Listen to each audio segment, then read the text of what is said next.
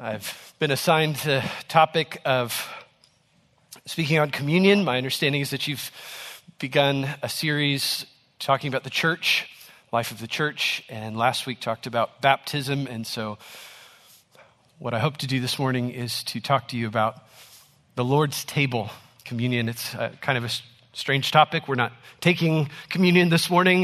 That's going to happen in 2 weeks here. But I think this will be helpful for us. It's been helpful for me. So if you would, in your Bibles, please turn to 1 Corinthians chapter 11. Not the institution of the Lord's Supper, but where Paul reminds us of what it is there for. 1 Corinthians chapter 11, in the context actually of a rebuke to the Corinthians, Paul delivers this word starting in verse 23.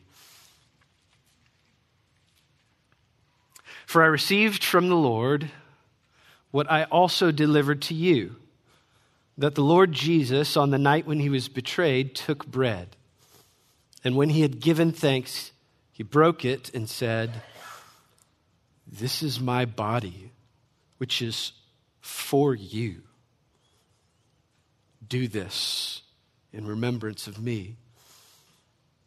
In the same way, he also took the cup after supper, saying, "This cup is the new covenant in my blood. Do this as often as you drink it in remembrance of me. For as often as you eat this bread and drink the cup, you proclaim the Lord's death until he comes."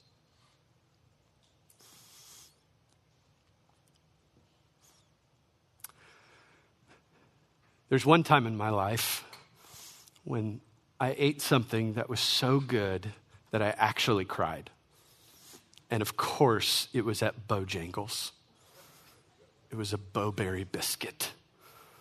It was the weekend of my brother's wedding, and we were driving down to Atlanta, and we stopped on the way for lunch, and we got some greasy fried chicken. And I had never been to a Bojangles, and he said, "You got to try this thing. It's like a biscuit, but they just put a bunch of icing on top." So I said, "Great, let's try it." And I ate it, and like an icing tear came down from my eye. It was so glorious. And as it turns out, I am not alone. There is a Facebook group of Bo-Berry biscuit fans, 293 strong and counting. You could join it today. And basically, they just share pictures of them eating Bo-Berry biscuits and loving it, I guess. To this day, it's hard for me to eat one of those biscuits without getting a little bit emotional, thinking about my brother's wedding and the joy in that season of life. Why is that? Why does food do that to us sometimes? I think in part it's because the way that the Lord made food is it connects us to memories in a profound way. Certain meals just take you back. It's a kind of like food nostalgia, a memory of cuisine. Maybe for you, it's your mom's homemade cooking. Maybe it's that one fancy restaurant, a certain brand of coffee. Maybe it is just the heaven-sent poultry of Chick-fil-A. May he be blessed forever. When you eat it, you remember where you were, what you felt, how it tasted. And so is it any wonder then, brothers and sisters, that when the Lord wanted to give us a sign to remember something profound about himself, he gave us a meal. He gave us food. Since eating helps us potently remember the Lord's Supper is a powerful grace to help believers remember the greatest truth in all of their lives, and that is the life and death of Jesus. The Lord's Supper is called many things. Communion is a common one. The Lord's table, the Eucharist, the bread and the wine, the cup, the wafer. It's what Paul in 1 Corinthians 11 calls the Lord's Supper.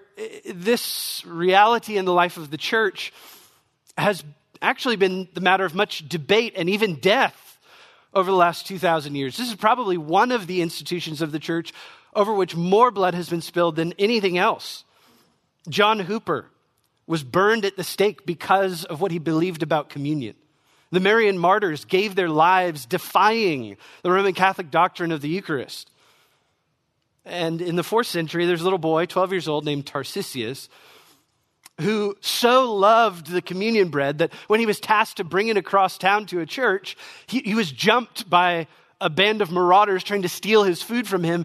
And rather than give them the food, he clutched it to his chest as they beat him to death.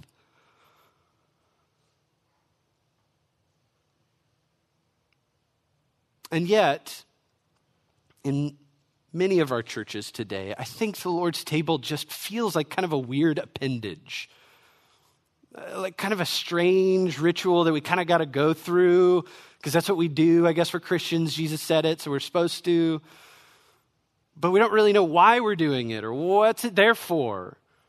Why do we do this regular meal, this ritual obligation? I think for most people, communion just feels really sober, really solemn. It's like that time in the service when everyone just stops talking and stops looking at each other, and maybe they'll read someone's name from the pulpit afterwards, and that gets intense. And at our church during COVID, we just swapped the crackers and juice for these horrible little one-piece containers. You put the film off the top, and it's it's straight up styrofoam. It's not even a little bit food. And then you crack the rest of it, and it's been sitting there for a while, so it's like fermented grape juice. It's pretty bad. I that's what people think of, I think, when they conceive of communion. And for many today, communion isn't even a part of the life of the church. You just do it wherever. I've been to several weddings where people have done communion. I've been to nursing homes where they've done communion. Or more recently, one of the phenomena of our day is virtual communion, which, by the way, don't do that. Not legit.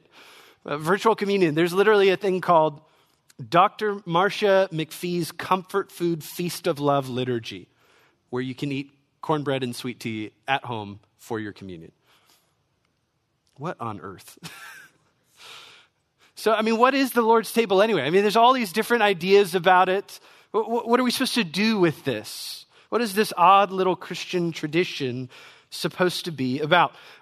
As kind of an introduction to this, I just want to give you 3 introductory kind of nuts and bolts questions about the Lord's Supper, and then we're going to get into the meat of this. But first question, what is the Lord's Supper? What is it? And very simply, it's an ordinance of the church. There's 2 ordinances that Jesus left for his church. One is baptism, the other is the Lord's table. It's a repeated ritual with a purpose. And we get this in this text in Luke 22 when Jesus says, "Do this in remembrance of me." He's instituting a repeated ritual for the church. And we know that he meant for this to be an ongoing practice because it shows up in 1 Corinthians 11. Some 20 plus years later, the church is still observing this thing that Jesus did the night before he died. Paul says he received it from the Lord as an instruction. He delivered it to you to do with some regularity. And I think ancient rituals can feel strange to us,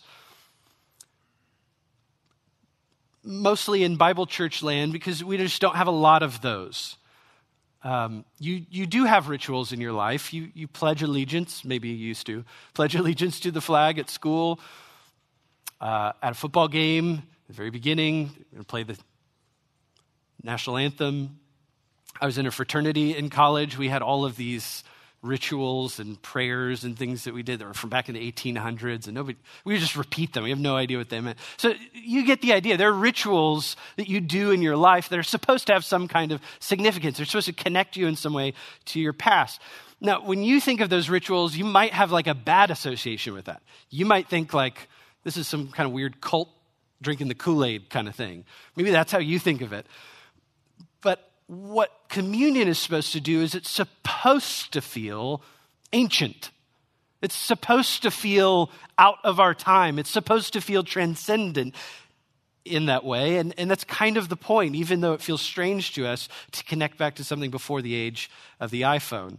It's a command of Jesus to his people that we must repeat. We don't have a lot of these rituals. We just have these two, so we do them. That's what the Lord's Supper is. Secondly, how is the Lord's Supper supposed to work? Let me give you two ways that it does not work. Number one, it is not a magic meal. Okay? This is the Roman Catholic doctrine of transubstantiation. The guy stands up front, oh, and he breaks the thing, and it turns into the body of Jesus. Like actually the body of Jesus, actually the blood of Jesus there. That's why when Martin Luther did his first communion, he totally believed in that. He prayed the prayer. He thought, this is now the blood of Jesus. He froze. He couldn't even move. He was so scared that he would drop one drop of the blood of Jesus on the ground. So no, that's not what happens. We're not cannibals. That's not what's happening. It's not a sacrifice. We're not repeating the sacrifice of Christ anyway. It's not a saving ritual. There's nothing about taking communion that earns you merit before God, that gets you into heaven.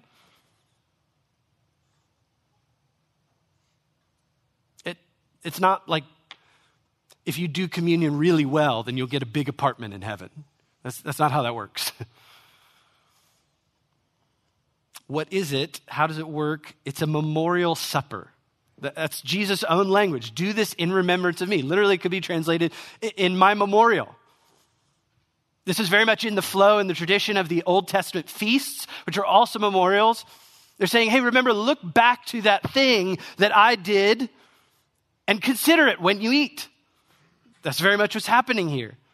Celebrate this. Keep it before your eyes. Teach it to the next generation. Be forced to consider the great acts of God for the sake of his people on a regular basis for your spiritual benefit. And what that means, brothers and sisters, is that communion is effective. It works internally in your heart. It's not an external mechanic. You just do the thing and something magic happens. It's only effective if there's something going on inside of you. Let me put it this way. Communion is like a food sermon. It's an exposition by eating. Or, as Thomas Watson called it, a soul festival. It preaches to us by signs the life and death of Jesus. It is a feast for the heart, not the stomach. It's a meal with a memory, and it is supposed to take you back to that night. So, third question, who is this table for? The Lord's Supper is only for the Lord's people. It's a family meal. If you're a Christian, you take it. If you're not, you don't. Jesus, in speaking to his disciples, he says, this is my body which is for you, my disciples. So do this in remembrance of me. So that's who this is for. Probably you're familiar at our church as here when we do communion, someone up front will explain, hey, if you're not a believer and you're here, just let the cup pass by you. If you're a believer, you really should partake in this. This is when the family comes together around the table, so to speak. Those who believe in the Lord Jesus, and they benefit spiritually from it because they have been given spiritual stomachs to digest the gospel truths rehearsed in the supper. J.C. Ryle said it this way, quote, to enjoy a spiritual feast, we must have a spiritual heart and taste and appetite. To suppose that the Lord's table can do any good to an unspiritual man is as foolish as to put bread and wine in the mouth of a dead person. End quote. Okay. So that's what communion is. That's how it works, and that's who it's for. Let me just, before we even get into this, appeal to you for a second. Think back, if you've been a Christian for some time, think back to the last time you took communion. If your experience is anything like mine, maybe you sometimes wonder, what on earth am I supposed to be doing in this moment? You sit there and, there's like some music playing and you know that it's about Jesus and you're like, okay, I guess I need to pray. what do I do? Like, what am I supposed to pray? Do you have that experience? Does it feel that way for you sometimes? Like you're just kind of going through the motions. You don't really know how to benefit from it. That's who I want to talk to this morning. If that's you, if you feel like this is a hard thing for me to wrap my mind around, that's who I want to talk to. What are you supposed to do at communion? Here's what it is. The central thing about what communion is this. Communion is an invitation to feast on Jesus at his table. Communion is an invitation to feast on Jesus at his table. And I want to show you that in two parts, not surprisingly. One part, the bread, the other part, the cup. First, feasting on Jesus at his table looks like eating the bread of Jesus' life. Eating the bread of Jesus' life. In order for this heavenly food to transport us back in our memory, we need to be reminded of the scene where Jesus first instituted the Lord's Supper. So, if you would, turn with me to Luke chapter 22. This shows up in all of the synoptic gospels, Matthew, Mark, and Luke. But Luke's account is the longest, the fullest, and I think will be the most helpful. What memory is this supposed to jog for us when we hold those little wafers and those tiny little cups? This scene. The night before Jesus' death. And I'll just kind of explain it as we walk through it. Luke chapter 22, verse 14. And when the hour came, he, Jesus, reclined at table and the apostles with him. The hour is Thursday night of Passion Week. He has sent out his disciples to prepare a Passover meal. According to the Galilean tradition, they would do it on Thursday night. The Judeans would do it on Friday. So they're doing it in this upper room that's been prepared. He's reclining. They would be laying down kind of all around a large table. It wouldn't have looked like, the Last Supper where they're all on the one side of the table. It's not how that works. Probably round. They're all sitting around, laying down. John's head is on Jesus' chest. Judas is over there scheming. And Jesus says, verse 15, I have earnestly desired to eat this Passover with you before I suffer. For I tell you, I will not eat it until it is fulfilled in the kingdom of God. This Passover meal, Jesus calls it that. I have earnestly desired to eat this Passover. It is rich with significance. Communion is not just like Passover 2.0. It's not just another version of the Passover. But it does take some ideas from the Old Covenant Passover that the Jews celebrated. The Passover is instituted in Exodus 12 as a memorial feast that looked back to the redemptive act of God in the Exodus. Josephus says that at this time, on this very day, there would have been probably something like 250,000 lambs that were slain in Jerusalem to feed the 2 million some people who were gathered there. It's a bloodbath in order to celebrate this feast. And Jesus is right in the middle of it, dining. In verse 17, it says he took a cup, actually not the communion cup, different one. He took a cup, and when he had given thanks, he said, take this and divide it among yourselves, for I tell you that from now on I will not drink of the fruit of the vine until the kingdom of God comes. So the way that Passover would have worked in Jesus' day, you may have heard this before, is that they would start with their 4 total cups. They would start with 1 cup, and then they would do some ceremonial washing, and then there'd be another cup, and then they would eat the meal, 3rd cup, which is the communion one, 3rd cup, and then they would sing some songs, the 4th cup, and they're done. So this is the 1st cup, and they're dividing it amongst each other. It's the cup of blessing. They're singing psalms. This is probably when Jesus is washing the disciples' feet, astounding them. In verse 19, the meal begins. He took bread, and when he had given thanks, he broke it and gave it to them. This is bread, the unleavened bread of the Passover, also with some bitter herbs, and they would have roasted a lamb and had the whole body there. And Jesus just takes the bread of it, and he says, this is my body, which is given for you. Do this in remembrance of me. And then verse 20, they take the 3rd cup, probably the communion cup, and they pass that around. Jesus says, this cup that is poured out for you is the new covenant in my blood. giving it a new signification. It's followed by a fourth. They sing some psalms, and then they go out to the garden. That's the scene. That's the memory. That's what you should have in your mind when you're taking communion, is that moment in the life of Jesus. And in the middle of it, Jesus says, "This is my body, which is given for you. Do this in remembrance of me." So what does that mean? What on earth does that mean? How does this little piece of wheat help me feast on Jesus? Well, first, we feast on his sustaining life. He says, "This," meaning the unleavened bread, probably look like a pita, "this is my body." This is my body. It's a signification that this whole grain homily represents his body, his flesh, his physical frame, which is about to suffer. And if you're tracking, if you're remembering that scene and that night, you should be thinking, why didn't he just do that with the lamb? Isn't Jesus the Passover lamb? Wouldn't that be an easy? Why go for the bread? Well, he's going to talk about his death in a second with the cup. But first, he wants to talk about his life-giving life.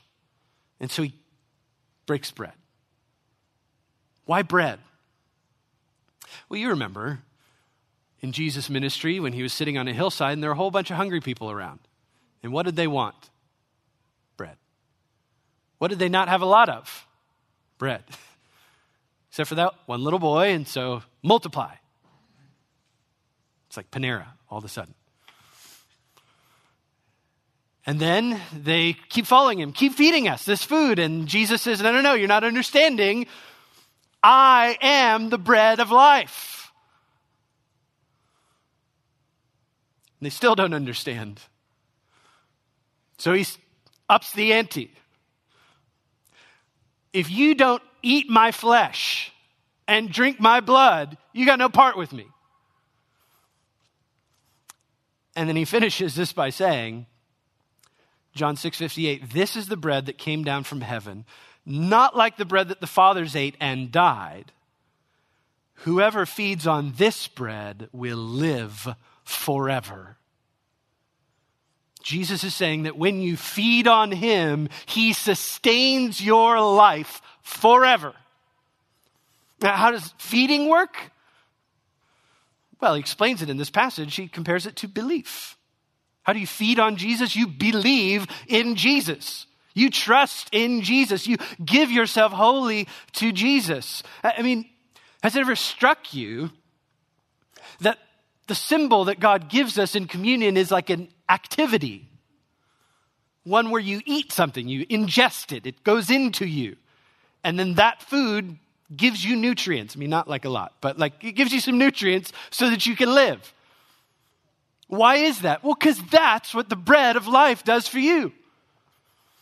He sustains your life for eternity as you believe in him. To feed on Jesus is to believe in Jesus and to abide in him, to be in union with him, to be a branch on the vine and an arm on the body. In other words, as continually eating bread sustains your body for physical life, continually believing in Jesus sustains your soul for eternal life beginning now. That's what the communion bread preaches. And that's why Jesus uses this image of the bread. In a sense, you are what you eat.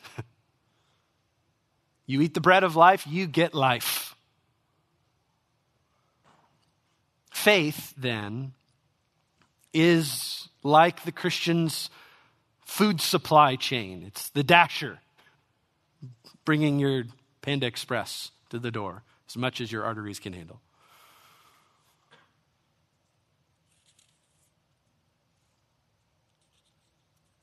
Here's what Jesus is after in this bread.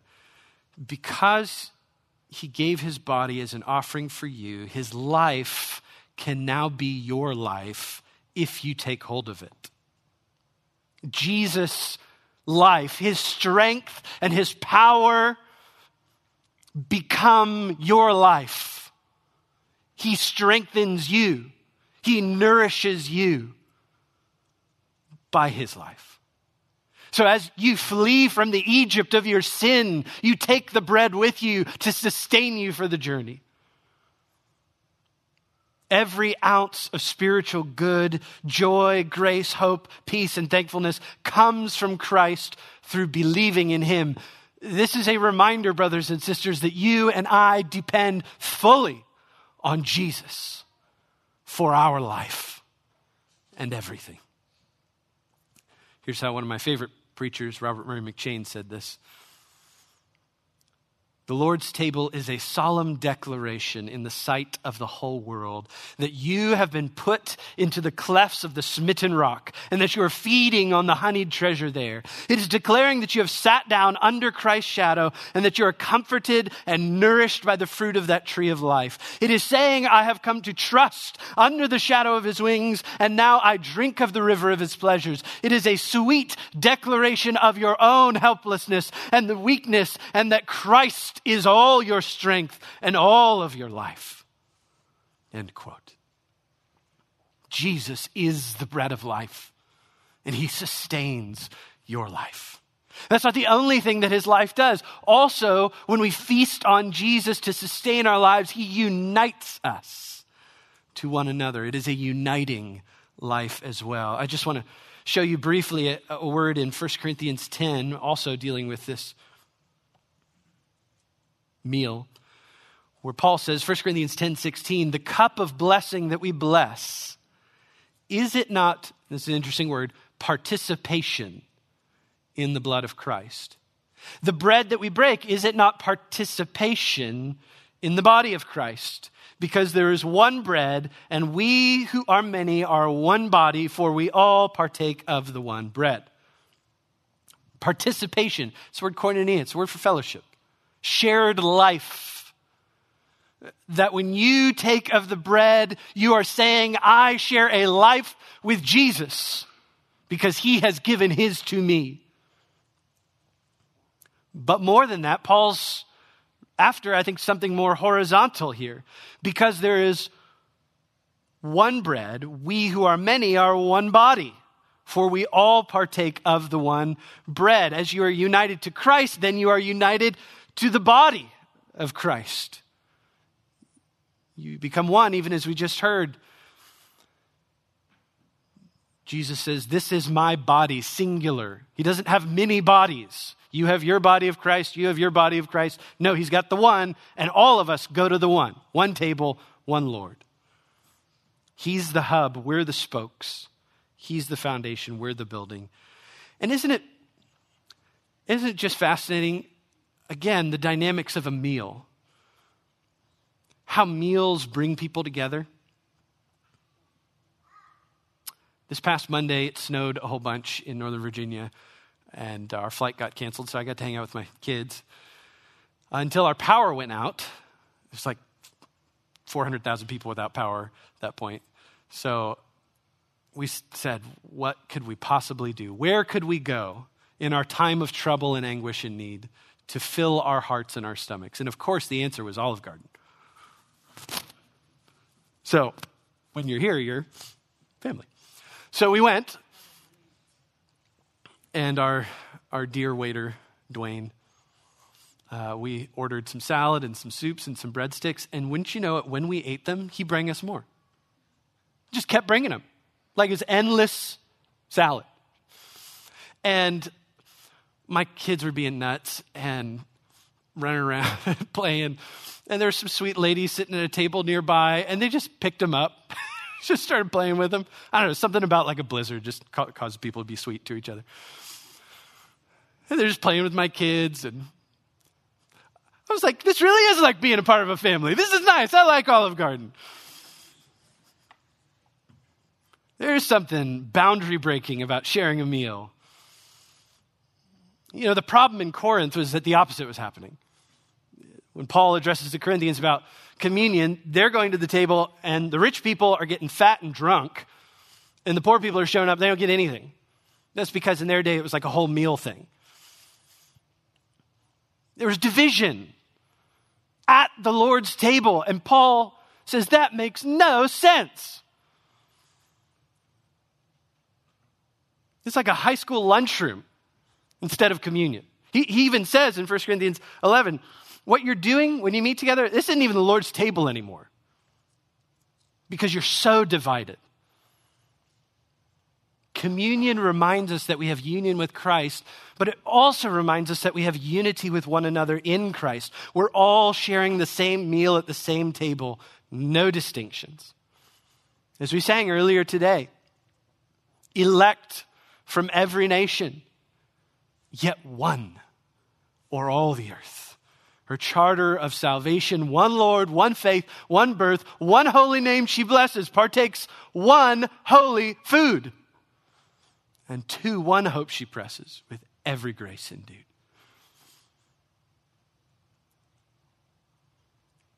So the next time that you take communion and get to the part where they're praying for the bread, the wafer, the cracker, whatever it is, brothers and sisters, would you feast on the life of Jesus? The life that sustains you and that binds you together. His goodness, His mercy, His righteousness, His gentleness, and His love for you and for His church. Would you preach that from your stomach to your heart? Admit that you're hungry. Confess that you're weak. Be frank with Jesus. Tell Him how desperately you need Him. You need the bread of life more than you need any other meal. That's not what you're thinking right now. I can tell you're hungry. But believe it. The reality is, friends,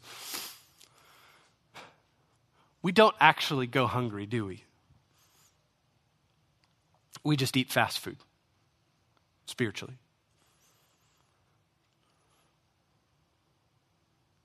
We're always eating, spiritually speaking. The question is, what's your diet?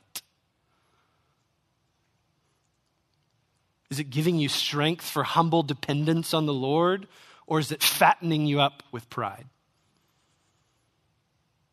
What is your spiritual diet? Communion is a reminder, a peak banquet feast to remind your soul, I need Jesus, and He meets my need.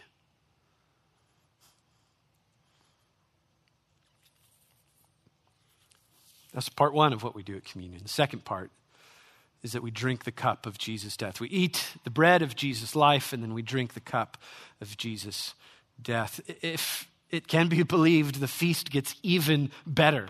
Having been fed by the spiritual food of Jesus' life, our Lord gives us a second sign in the communion meal to feast on, and that is His death. Did you notice? Jesus said, this cup is my blood. What does blood signify? Death. And Paul even makes it more clear. As often as you eat this bread and drink this cup, you proclaim the Lord's death until He comes. This has two angles to it as well. First, that we feast on His atoning death. It is an atoning death. I mean, the question that you need to ask yourself when you're holding that little cup, how is Jesus' death a good thing? It's a horrific thing, isn't it? It's the most unjust murder that has ever happened. It is vile and wicked. It is the hour of darkness. But how is it good also? Matthew chapter 26, in the same account of the meal, gives us this additional word from Jesus. He says, drink of it, all of you, for this is my blood of the covenant, which is poured out for many for the forgiveness of sins. Poured out. Notice he doesn't say drank. Poured out. That's Old Testament sacrificial offering kind of language. There's a death, the slaying of a substitute animal. That's the concept that's being invoked. And it's being poured out for the purpose, he says, Jesus himself says, my death, the primary purpose here in mind is the forgiveness of sins. Brothers and sisters, what glory is in those 5 words? for the forgiveness of sins. That is all our life in Christ. Jesus' sacrificial death as our Passover lamb shields us from the wrath of Almighty God that we deserve. Because Jesus' blood is on the doorpost of our hearts, God passes us over and does not pour out his wrath on us, but instead extinguishes it on the cross of Jesus Christ, on his own Son. And we are not devoured by the holy flame of hellfire that is ours by right. Psalm 75 verse 8 says this, "For in the hand of the Lord there is a cup with foaming wine well mixed, and he pours out from it, and all the wicked of the earth shall drain it down to the dregs." That's the cup you and I should be drinking. You're the wicked of the earth. I'm the wicked of the earth.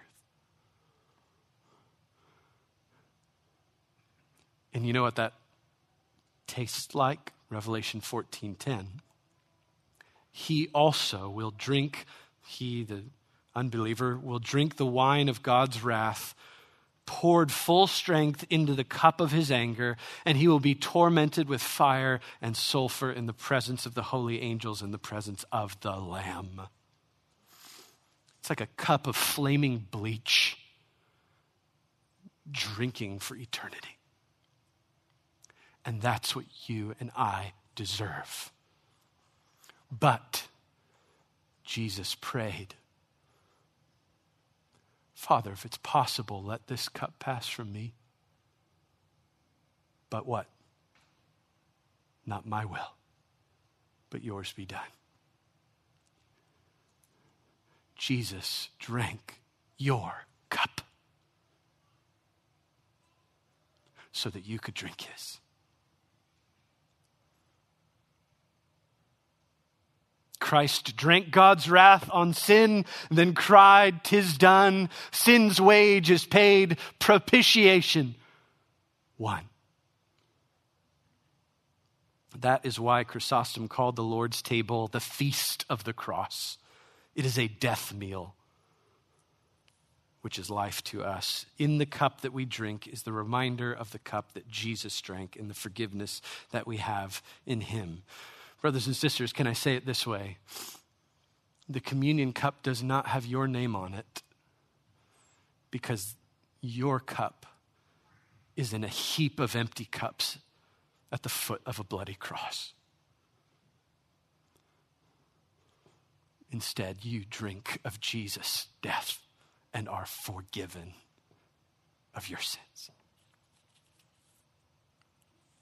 The Puritan Robert Leighton said, "But what precious consolation and grace doth a believer meet with this banquet. How richly is the table furnished to his eye. What plentiful varieties employ his hand and taste. And yet there is nothing but one here.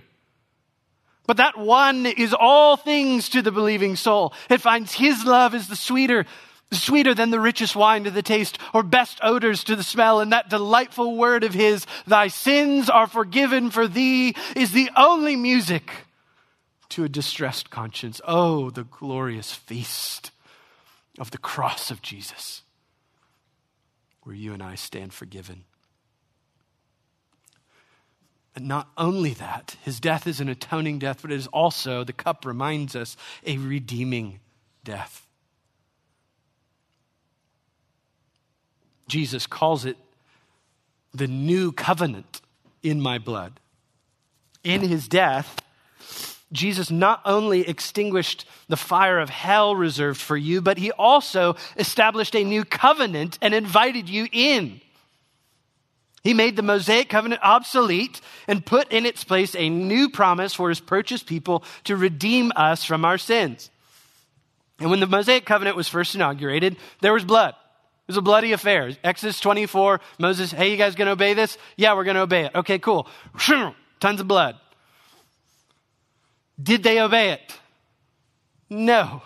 So what happens? Jeremiah 31. There's going to be a new covenant. You couldn't keep the other one, so I'm making a new one. So that my spirit will be in you and my laws will be on your heart and you'll actually obey it. And Hebrews chapter 9 tells us that Jesus is the mediator of this new covenant, so that those who are called may receive the promised inheritance, since a death has occurred that redeems them from the transgressions committed under the first covenant. What the author of Hebrews is saying is that Jesus' death buys you out from under sin's power. Not only does he pay the penalty of sin, he also breaks the power of sin in your life.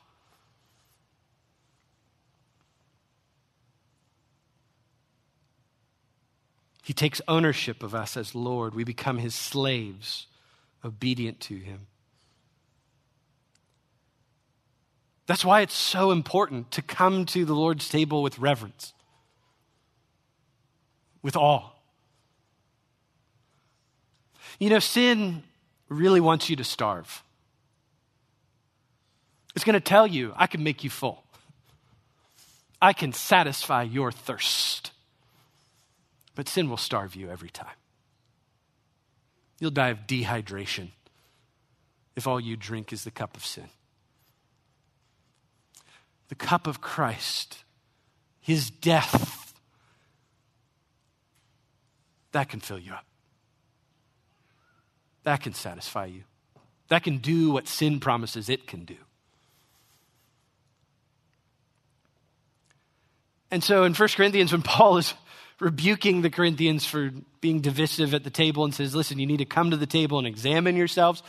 What he's saying here is, it just doesn't make a lick of sense for you to come to the Lord's table and hold on to sin while you're drinking a cup that says all my sin has been broken. I've been redeemed from this sin, but I'm going to harbor it in my heart. It'd be like pouring gasoline on a fire while you're dousing it with water at the same time.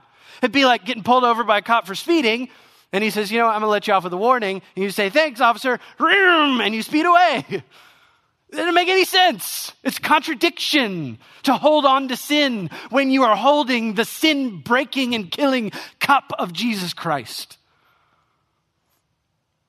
It would be like saying in Hebrews 10:29, I'm willing to trample on the Son of God, to profane the blood of his covenant. Part of the glory of the feast of the Lord's table is to remember that Christ has died to inaugurate a new covenant and breaking sin sway over you. I mean, if you're just being honest, how often do we satisfy our souls, or think we can, at the devil's diner? There's so many cheap meals you can get for your soul on your phone. When we have been prepared a feast in the Lord Jesus Christ.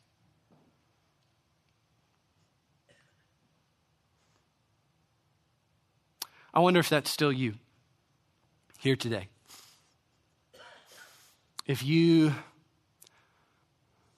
have no interest in being satisfied in the life and death of Jesus.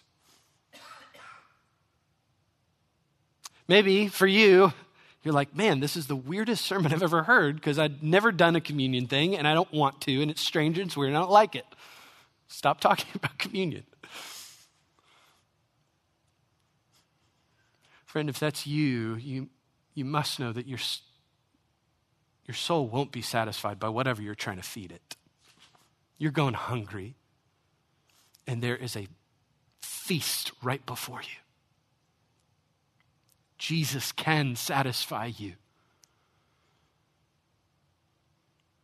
I mean, what is it that is so good that Jesus is not better than it? Video games? Relationship? Career? What is it? What you need to hear, friend, is that the feast of Jesus, his life, his death, is the only meal that can make your soul full. That's why he died. To come to you, to give you himself. Here's my body. Here's my blood. Take it. Come to me, all who are weary and heavy laden. I'll give you rest. I'll give you food. So would you do it? Taste and see that the Lord is good. Don't starve at a buffet. Don't go home spiritually hungry today. Call on him. Throw yourself on his mercy. Run to the table and take a seat. There's one more thing I want to show you about communion that we often don't talk about. And it's this, that communion is a foretaste of hope. A foretaste of a meal that is to come. Twice in Luke chapter 22, Jesus says, I really am looking forward to another meal. I'm instituting this one knowing that this isn't the last. There's a meal that's coming in the kingdom of God, and I'm not going to eat again until I eat with you in it.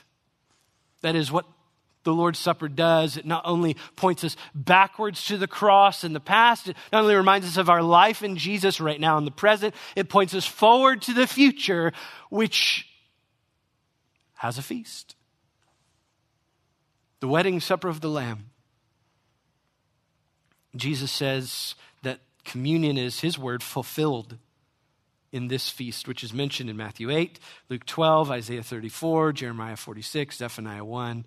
It's a future banquet pictured in the Old Testament. But there's one passage, I think, that outshines the rest. Turn with me to Isaiah chapter 25. I want you to see this last picture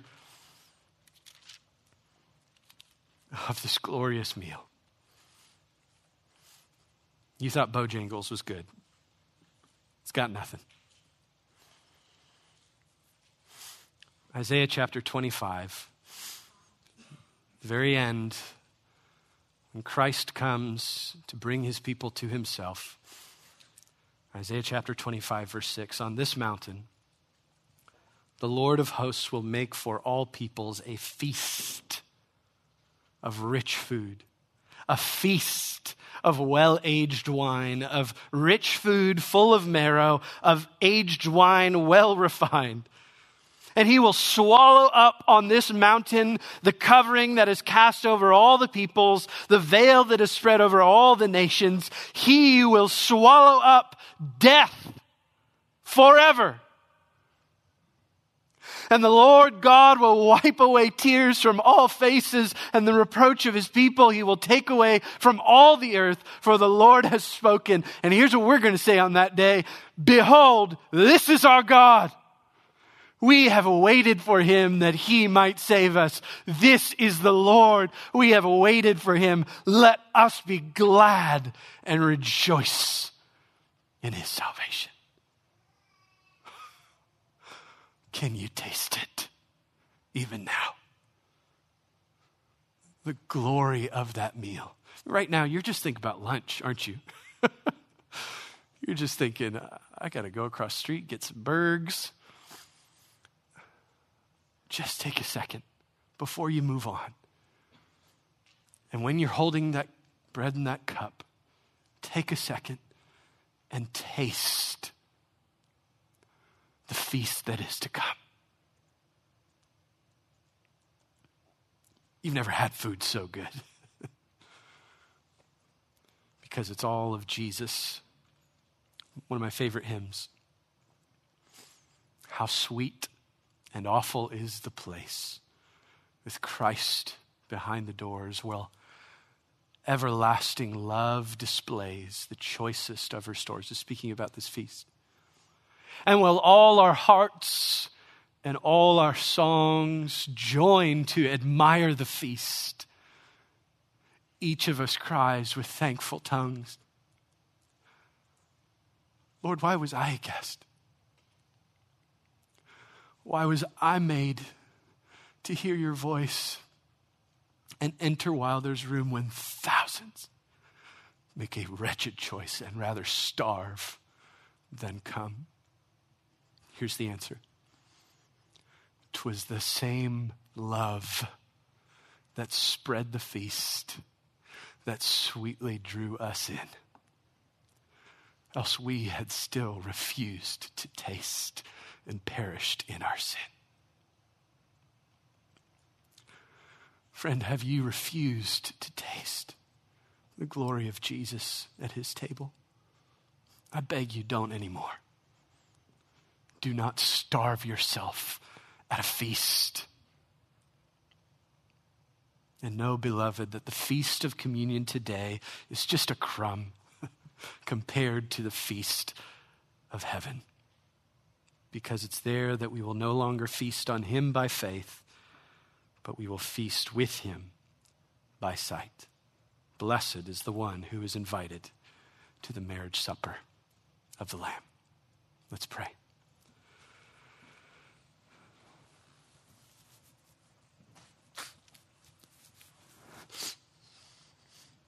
Heavenly Father,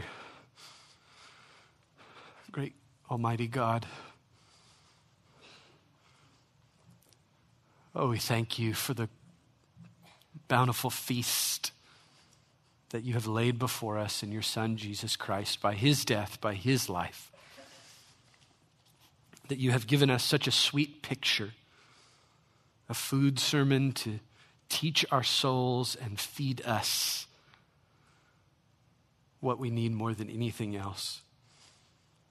Oh God, I pray for the students and the young adults here. May they be marked by full bellies, lives that are sated with the blood and the bread. May their whole life be feasting on Jesus. May we feast on him even now as we sing. We pray this in your Son's name. Amen.